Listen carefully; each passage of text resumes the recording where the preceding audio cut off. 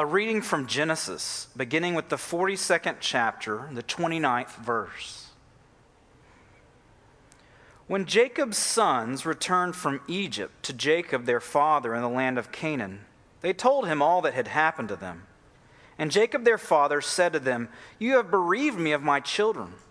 Joseph is no more, and Simeon is no more, and now you would take Benjamin? All this has come against me."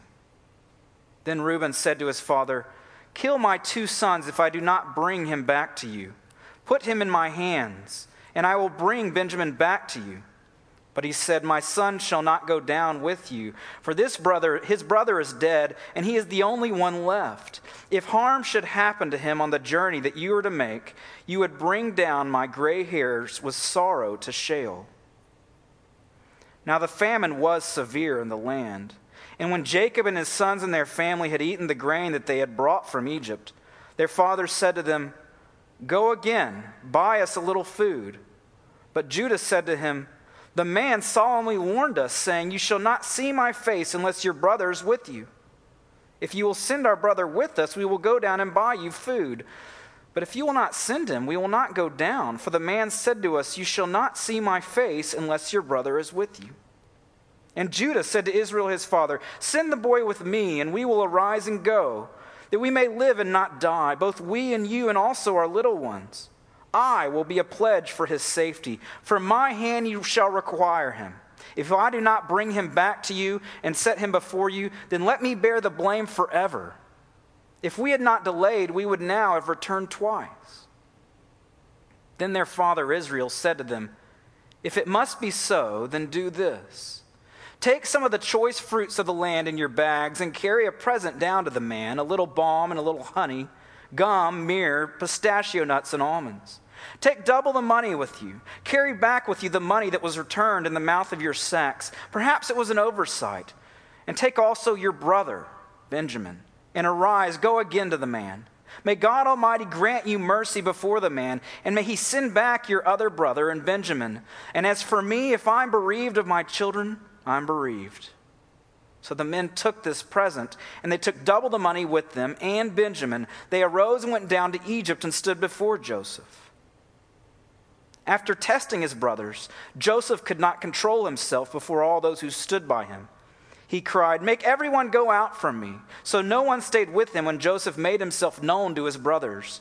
And he wept aloud, so that the Egyptians heard it, and the household of Pharaoh heard it. And Joseph said to his brothers, 'I am Joseph. Is my father still alive?' But his brothers could not answer him, for they were dismayed at his presence. So Joseph said to his brothers, 'Come near to me, please.' And they came near. And he said, 'I am your brother Joseph, whom you sold into Egypt. And now, do not be distressed or angry with yourselves because you sold me here, for God sent me before you to preserve life. For the famine has been in the land these 2 years, and there are yet 5 years in which there will be neither plowing nor harvest. And God sent me before you to preserve for you a remnant on earth, and to keep alive for you many survivors. So it was not you who sent me here, but God. He has made me a father to Pharaoh, and lord of all his house, and ruler over all the land of Egypt. Hurry and go up to my father and say to him, thus says your son Joseph, God has made me lord of all Egypt. Come down to me, do not tarry. You shall dwell in the land of Goshen, you shall be near me. You and your children and your children's children and your flocks, your herds and all that you have. There I will provide for you. And there are yet 5 years of famine to come, so that you and your household and all that you have did not come to poverty. And now your eyes see, and the eyes of my brother Benjamin see, that it is my mouth that speaks to you. You must tell my father of all my honor in Egypt, and of all that you have seen. Hurry and bring my father down here. Then he fell upon his brother Benjamin's neck and wept. And Benjamin wept upon his neck. And Joseph kissed all his brothers and wept upon them. And after that his brothers talked with him. So Joseph's brothers went up out of Egypt and came to the land of Canaan, to their father Jacob. And they told him, Joseph is still alive. He's ruler over all the land of Egypt. And his heart became numb, Jacob's, for he did not believe them. But when they told him all the words of Joseph, which he had said to them, and when he saw the wagons that Joseph had sent to carry him, the spirit of their father Jacob revived, and Israel said, "It is enough. Joseph, my son, is still alive. I will go and see him before I die."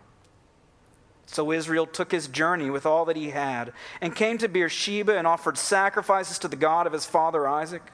And God spoke to Israel in visions of the night and said, "Jacob, Jacob."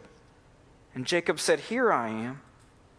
Then God said, "I am God, the God of your father. Do not be afraid to go down to Egypt, for there I will make you into a great nation. I myself will go down with you to Egypt, and I will also bring you up again, and Joseph's hand shall close your eyes." Then Jacob set out from Beersheba. The sons of Israel carried Jacob their father, their little ones and their wives, in the wagons that Pharaoh had sent to carry him.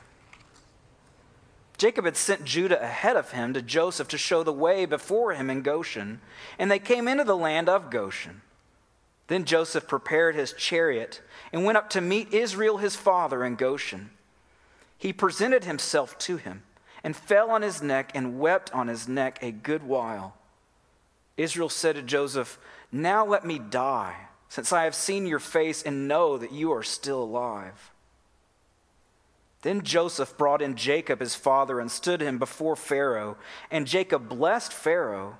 And Pharaoh said to Jacob, "How many are the days of the years of your life?" And Jacob said to Pharaoh, "The days of the years of my sojourning are 130 years. Few and evil have been the days of the years of my life, and they have not attained to the days of the years of the life of my fathers in the days of their sojourning." And Jacob blessed Pharaoh and went out from the presence of Pharaoh. Then Joseph settled his father and his brothers and gave them a possession in the land of Egypt, in the best of the land, in the land of Ramses, as Pharaoh had commanded. And Joseph provided his father, his brothers, and all his father's household with food according to the number of their dependents.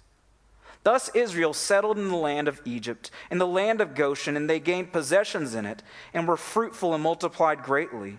And Jacob lived in the land of Egypt 17 years. So the days of Jacob, the years of his life, were 147 years.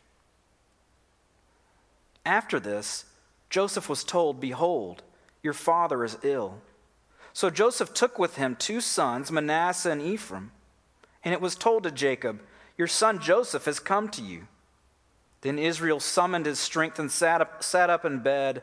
And Jacob said to Joseph, "God Almighty appeared to me at Luz in the land of Canaan and blessed me, and said to me, 'Behold, I will make you fruitful and multiply you, and I will make of you a company of peoples, and will give this land to your offspring after you for an everlasting possession.'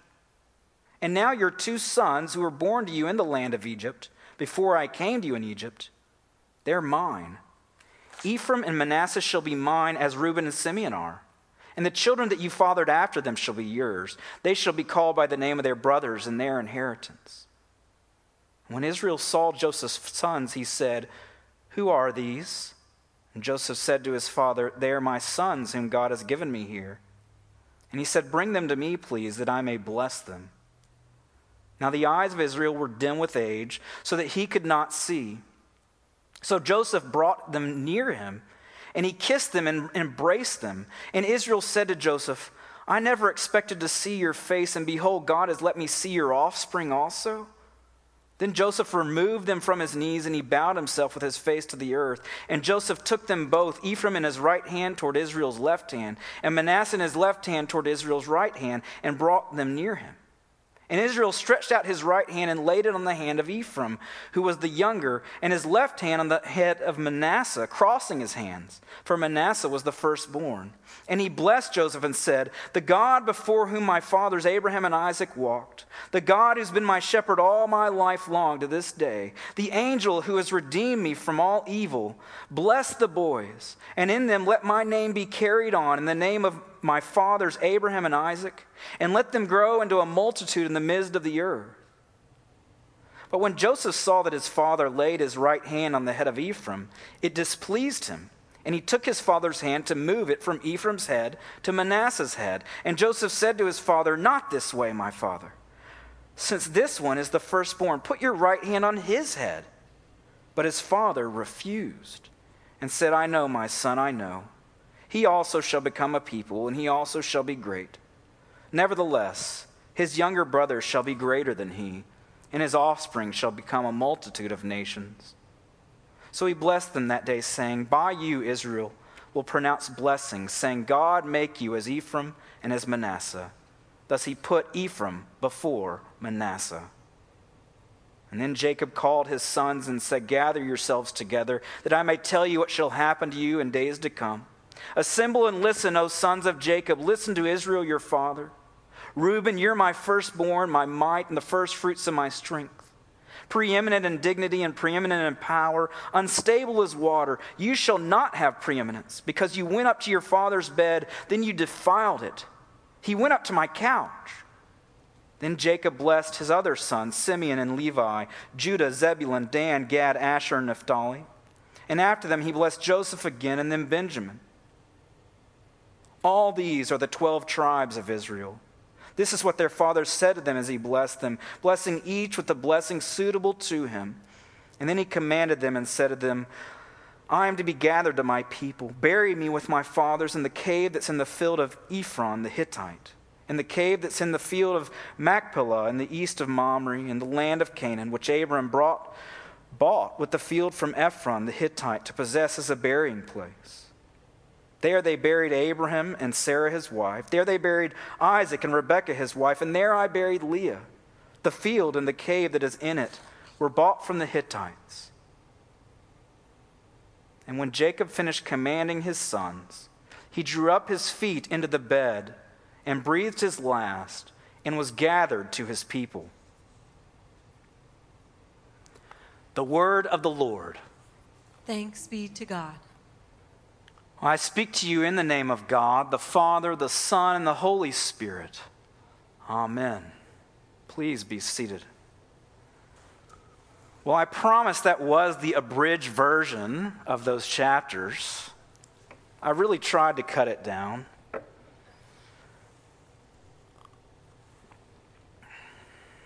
So today we come to the end of our Summer Jacob series, with a 7th and final sermon. And in today's abridged passage, we read about the rest of Jacob's life. Now, between last Sunday's reading and today's, at the beginning of chapter 42, the widespread famine had driven Jacob's 10 older sons to Egypt for food.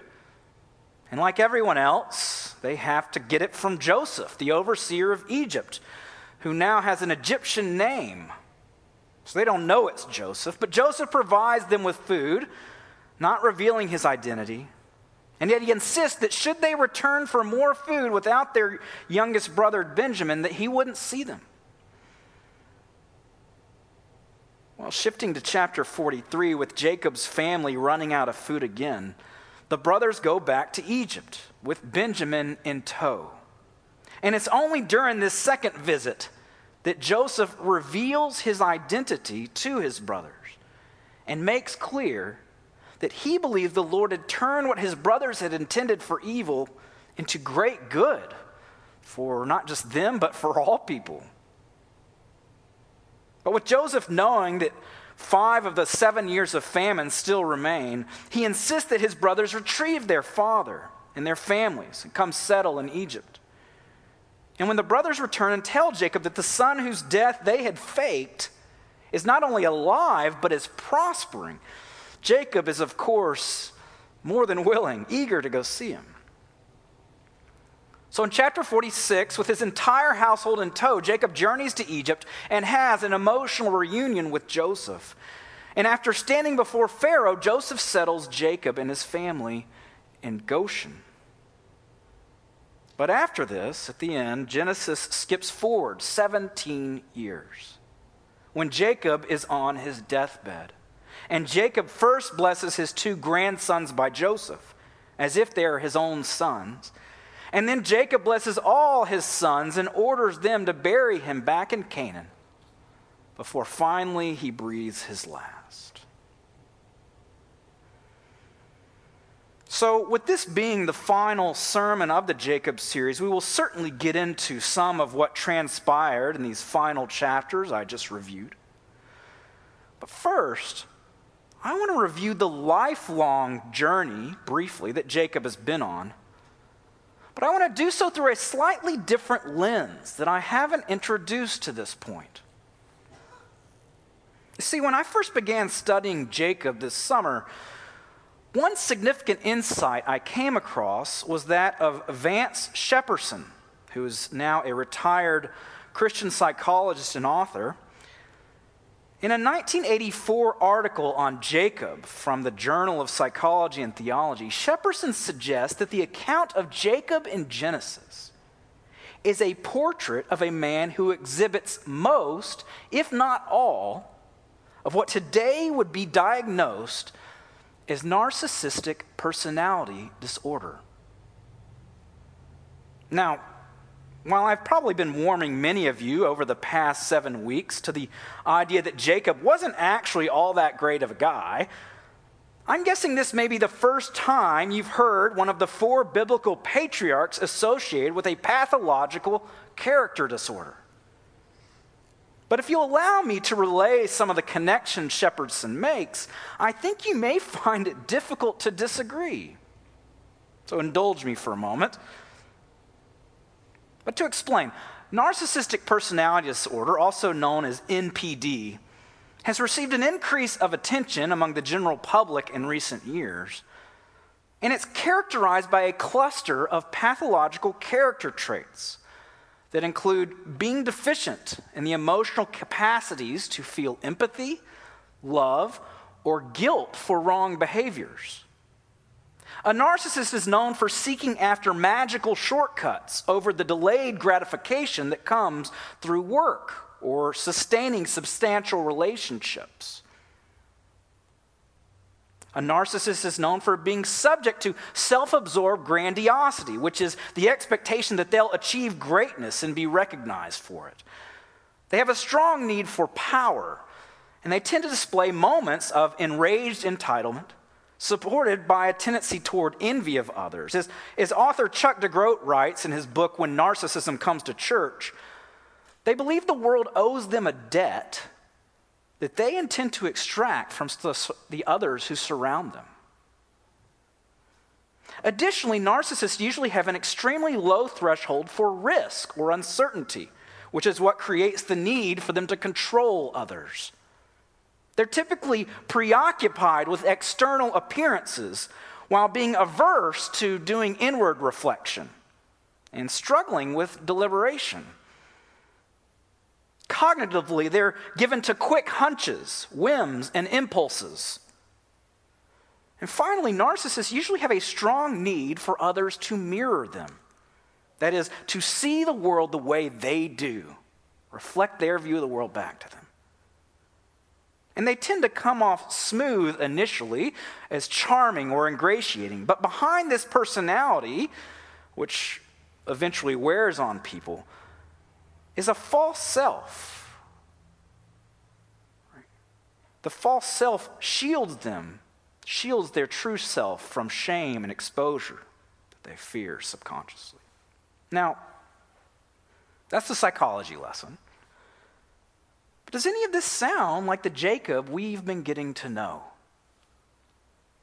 Well, Shepperson goes through the Genesis account of Jacob and demonstrates how Jacob displays most, if not all, of these negative traits in his younger years. So the first major episodes of Jacob's life that Genesis describes beyond his birth are when, as a teenager, he exploits first a moment of weakness and hunger for his older brother Esau by bargaining to give Esau some stew in exchange for his birthright inheritance, which is hardly an even trade. And then this is followed sometime later by Jacob deceiving his aging father Isaac at his mother's prompting, deceiving Isaac into believing that he, Jacob, was actually his brother Esau in order to steal the fatherly blessing that in that culture, rightly or wrongly, was reserved for the firstborn. So with these two instances of cheating his brother Esau, Jacob displays many of the traits of narcissism we've mentioned.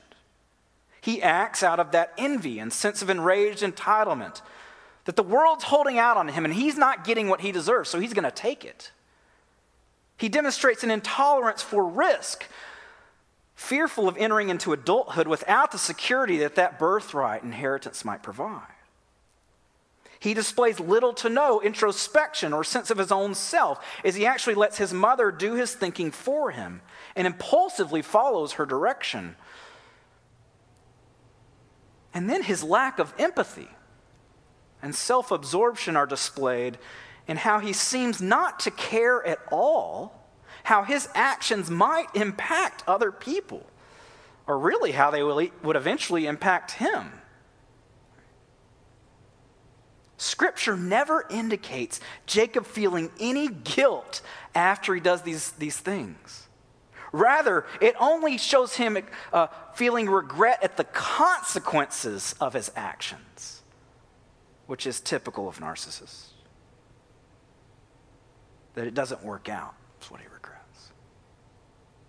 And yet, what he does is also an example of impulsively seeking a magical shortcut over delayed gratification, without considering the fallout that's going to come, which in Jacob's case is having to flee from his home. Now understand that the reason the narcissist develops all these defenses in the first place is in order to avoid feeling emotional pain above all else. The narcissist lives their life almost entirely out of a false persona that allows them to avoid confronting an expanse of dead emptiness and self-contempt within. But it's repressed, meaning they're not conscious of it. Typically, it develops from certain dysfunctional patterns in their family of origin. And we see that in what happens next. Evidence of kind of the darkness inside, the self-loathing. In chapter 28, before sending Jacob away to Laban, Isaac actually blesses Jacob a second time, you'll remember. Then on his way to Laban, the Lord encounters Jacob by giving him a dream of angels ascending and descending on a ladder and promising to bless Jacob, God does. And yet, even though God promises to bless him, Jacob bizarrely responds to God by attempting to bargain with him, saying that if God will keep him and provide for him, Jacob will give him a full tenth of everything he gets or has. It's as if Jacob didn't even hear God's promise to bless him. And remember, it's God's promise to bless him without asking anything in return. Nor does he seem to have heard the blessings of his father or been able to receive those. And so Jacob shows himself to be completely incapable of receiving blessing, of receiving love, or believing he is lovable. Instead, he treats God like a vendor at a marketplace, clearly believing that for God to give him anything, he has to promise something in exchange. Right? The way he relates to God is entirely transactional. And then finally, Jacob arrives at Laban's and falls in love, or in lust, it's probably more accurate, immediately with Laban's beautiful daughter Rachel. We suggested in week 2 of the series that it's likely more the idea of Rachel, or Jacob's projection of his fantasy wife upon Rachel, that Jacob really falls in love with, rather than Rachel herself. But here we see evidence of Jacob being preoccupied with external appearances, with having that trophy wife, we might say, and trying to pursue yet another magical shortcut to happiness in life, right? And further evidence that he's objectified Rachel is his offer. Remember, this wasn't Laban's idea. It was Jacob's idea to work for Laban 7 years to have her as his wife.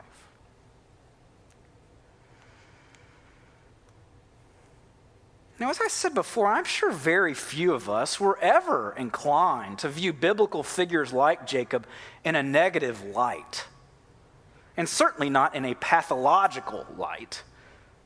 And this is because there's a tendency in churches, and especially Sunday school, where these stories get to be covered more often, a tendency to whitewash pretty much all biblical characters as heroes, apart from maybe Judas, right? We'll scapegoat that guy.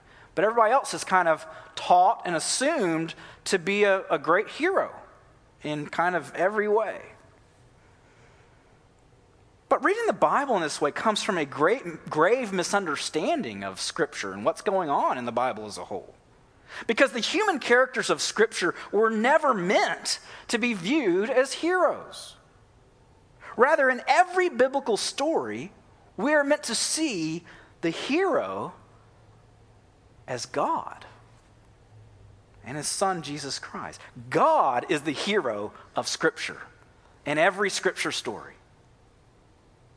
Even Joseph, whom we looked at last week and who prefigures Jesus in many ways, even he's certainly not without his flaws, right? Even he is not a hero. The hero of Joseph's story is God and what God does through his life.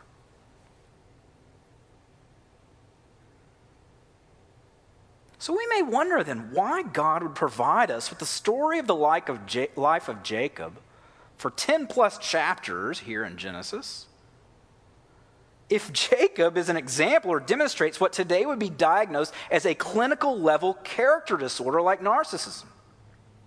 Why would God provide this example? Well, there's two reasons. The first is because every one of us is narcissistic to some degree or another. Certainly not all of us to a clinical extent, which is estimated at something like 6% of the general population. But none of us are immune from all these flawed character traits Jacob displays, right? Or as Shepperson says, there is a Jacob within each one of us. But this leads to the second reason. And that is that there's such a poor prognosis of narcissists ever changing. And one can think in Scripture of the character of Laban as an obvious example of this. He never seems to progress or change in his character. One difficulty for those with NPD is that the nature of this particular disorder typically blinds them from seeing it in themselves, right? Because to see it or admit it would be shattering, right? As de Groot explains, sadly, when narcissism becomes toxic to that level, the person generally has little to no capacity to see herself or the debris of relational damage in his or her wake. And this makes what we see God do in Jacob in the years that follow his arrival at Laban's, this makes what we see God do in Jacob all the more remarkable. Because God loves Jacob, actively loves him, and uses his life experiences to overhaul Jacob's character. So that by the time of his death, Jacob is by no means completely cured or free of any narcissism, but his character and his emotional maturity have been significantly transformed.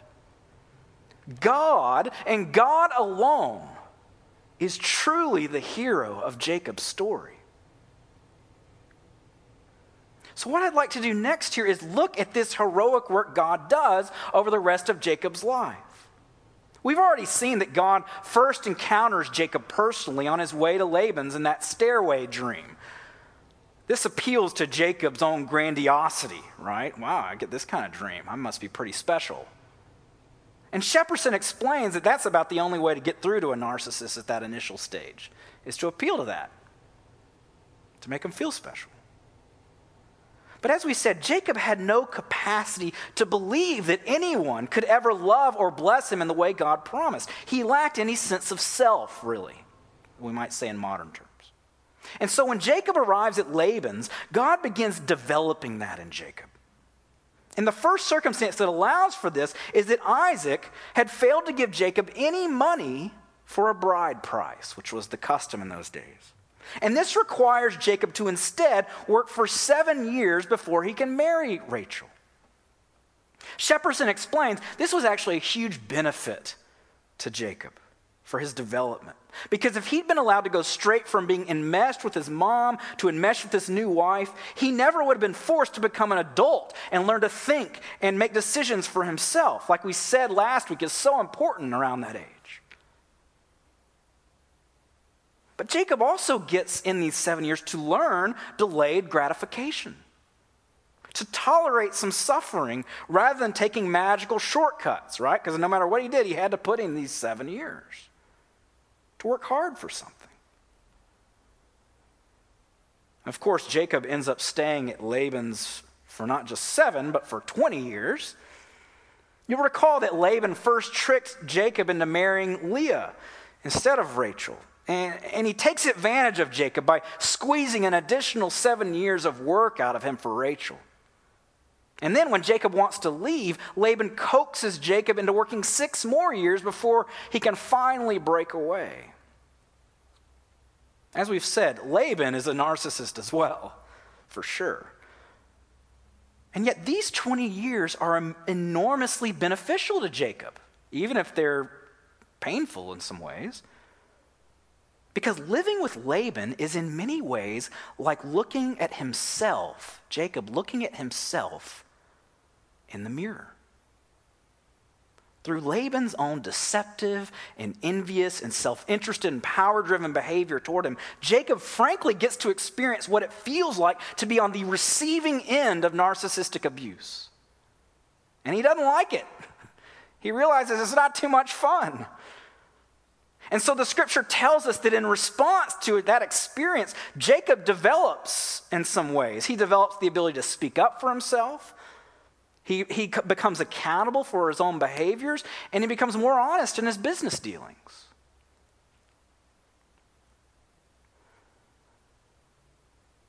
But eventually the Lord calls Jacob home, where he'll be forced to make amends for the wrongs he's done to his brother Esau. However, before making it to Esau, the Lord gets Jacob alone by the river Jabbok. And through wrestling Jacob, God shows him the reality of his way of living.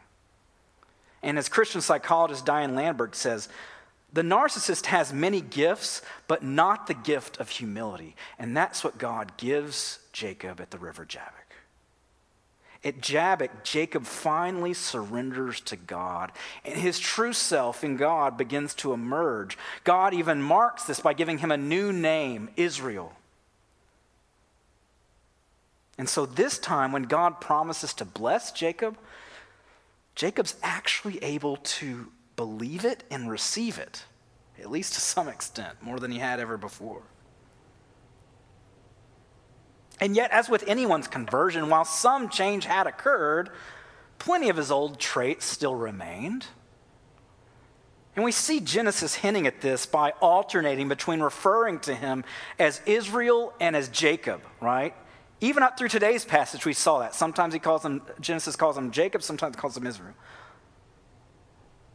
But also the last 2 weeks, we've looked at the sins of the father and how many consequences of Jacob's pathology played out in the lives of his children. But this brings us to today's reading. In today's concluding chapters, we see Jacob continuing to progress in some significant ways. The first instance is in regard to his youngest son, Benjamin. Now, as far as Jacob knew at this point, Benjamin is the only remaining son from Rachel, who died giving birth to Benjamin. But when Jacob's other sons had gone to Egypt the first time, the man, whom only we know as Joseph at this point, he told the brothers if they returned for more food, they had to bring that youngest brother. Well, initially, we see in end of 42 that Jacob refuses. He's just not going to let go of Benjamin, right? He's already lost Joseph, and Joseph's hung on to Simeon. But when their food runs out again, in chapter 43, Jacob finally relents and allows them to take Benjamin along. Now, what this shows is a willingness, finally, to tolerate some risk and trust in the Lord, to give up some control and allow another to exercise authority over him. In this case, it's Egypt exercising authority. Jacob does this here in ways he had never done before. This is completely unprecedented for his character. And he had to endure some pain to get there, too, it's notable. The second mark of growth we see in Jacob is when he stands before Pharaoh in chapter 47, verse 7. Now, his blessing of Pharaoh seems a little bit clueless. We'll let you discuss that in life groups or something. But here, Jacob no longer seems to care about appearing impressive. He seems to have kind of gotten over the whole external appearance thing. Instead, he's forthright with Pharaoh and honest when Pharaoh asks him about his life, saying in verse 9 that the years of his life had been few and evil, hardly self-promotion, saying that they'd been nothing in compared to the days of his fathers.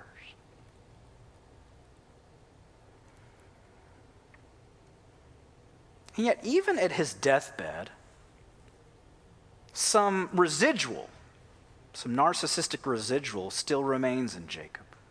You may have noticed. This is evidenced by how he bestows blessings. Right? The bestowing of blessings is a good thing. But long ago, Jacob had been deeply wounded by his own father Isaac's preference for his older brother Esau over him, which led Jacob to steal both the double inheritance and the paternal blessing that was due to Esau as the firstborn. And so it is with great significance in chapters 48 and 49 that we see Jacob persist in this sin of his father by continuing to favor a younger son, Joseph, over his older son, Reuben, as Jacob blesses Joseph's two sons as if they are his own sons, he says, and thereby bestows a double blessing upon Joseph's line. And then, despite their father Joseph's protests, Jacob insists upon giving Joseph's son Ephraim the blessing of the firstborn over his older brother Manasseh. Amazing, right?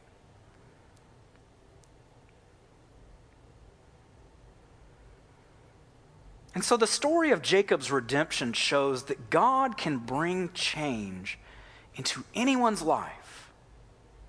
He can bring transformation to even the hardest of hearts.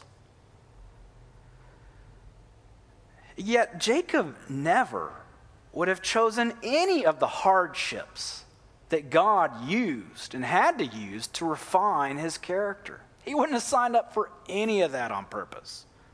Right? It's notable that Jacob's most significant transformation comes through the three moments in his life where he's stripped of all his worldly sources of security. Right? When he's homeless on the way to Laban's, when he's all alone at the river Jabbok, and when his family is starving in a famine.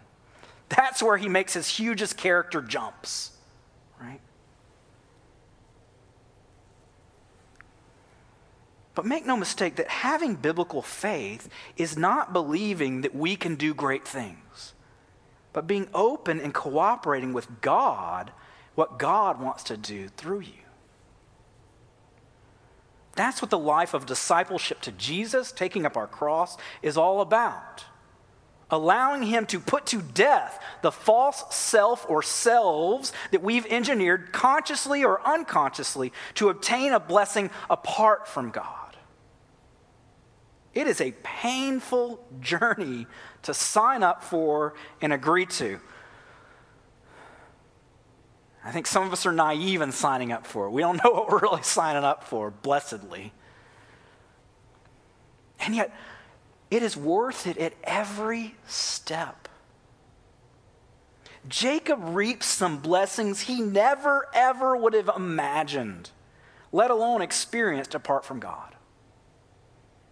And yet the greatest blessing Jacob receives is God himself. And the same is true for us. You know, every blessing we could ever receive, we'll either eventually lose or have to return, with one exception. And that blessing that we'll never lose or have to return is God. And for those willing to follow him along the narrow path, we will come to know him so much more, so much better than we do now, just like Jacob. And also like Jacob, the Lord will be ours, and we will be his forever. In the name of the Father, and the Son, and the Holy Spirit. Amen.